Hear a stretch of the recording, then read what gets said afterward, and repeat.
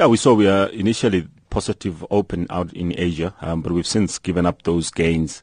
I think a lot to do with initially it was some positive sentiment around the energy stocks, rising particularly after the oil price jumped overnight. But we're seeing a little bit of a pullback and some sell-off, perhaps with the Fed on Wednesday being the biggest focus. We are seeing some weaknesses out in Asia. Australia still flat.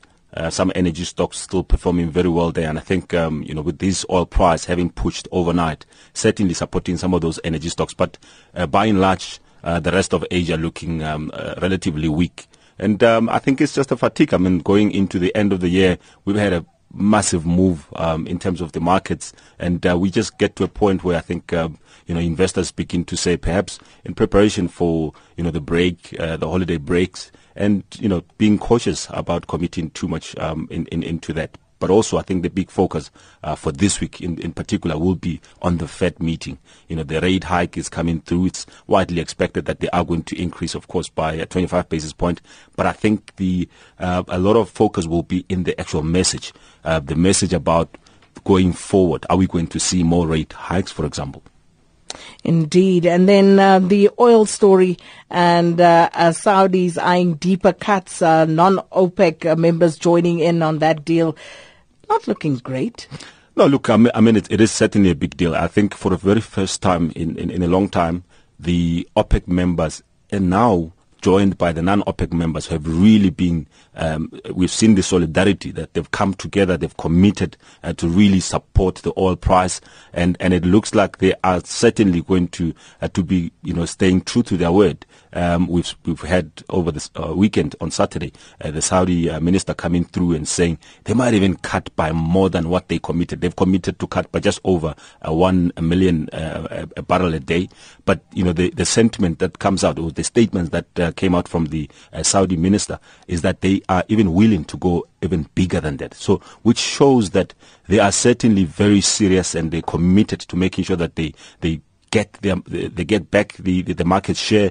They fight for the market share, which they were slowly beginning to lose. I mean, and also I think the prices also, they were becoming more unprofitable for most of these oil producers. So it looks like there's a solid commitment, and certainly wouldn't be surprised to see the oil price back at $60 a barrel or even more. Well, I'm not looking forward to that, but all the same, just coming back to that Fed story, and as you indicated, widely expected that we are going to see that 25 basis point increase in the interest rate. But what can we expect? How do we expect that to impact on us? I think, unfortunately, for South Africa and the rest of emerging market currencies, in other words, emerging market countries, certainly negative.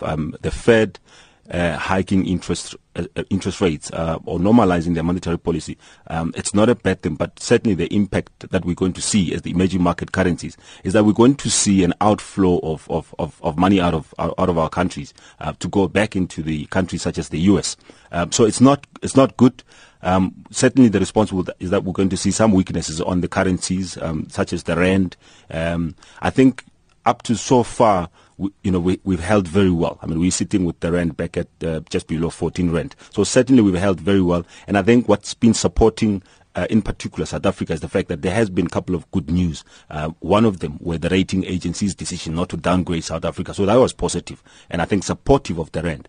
But I think going into the Wednesday meeting of the Fed, crucial will be in terms of the consensus about next year. How aggressive would the Fed be in the new year?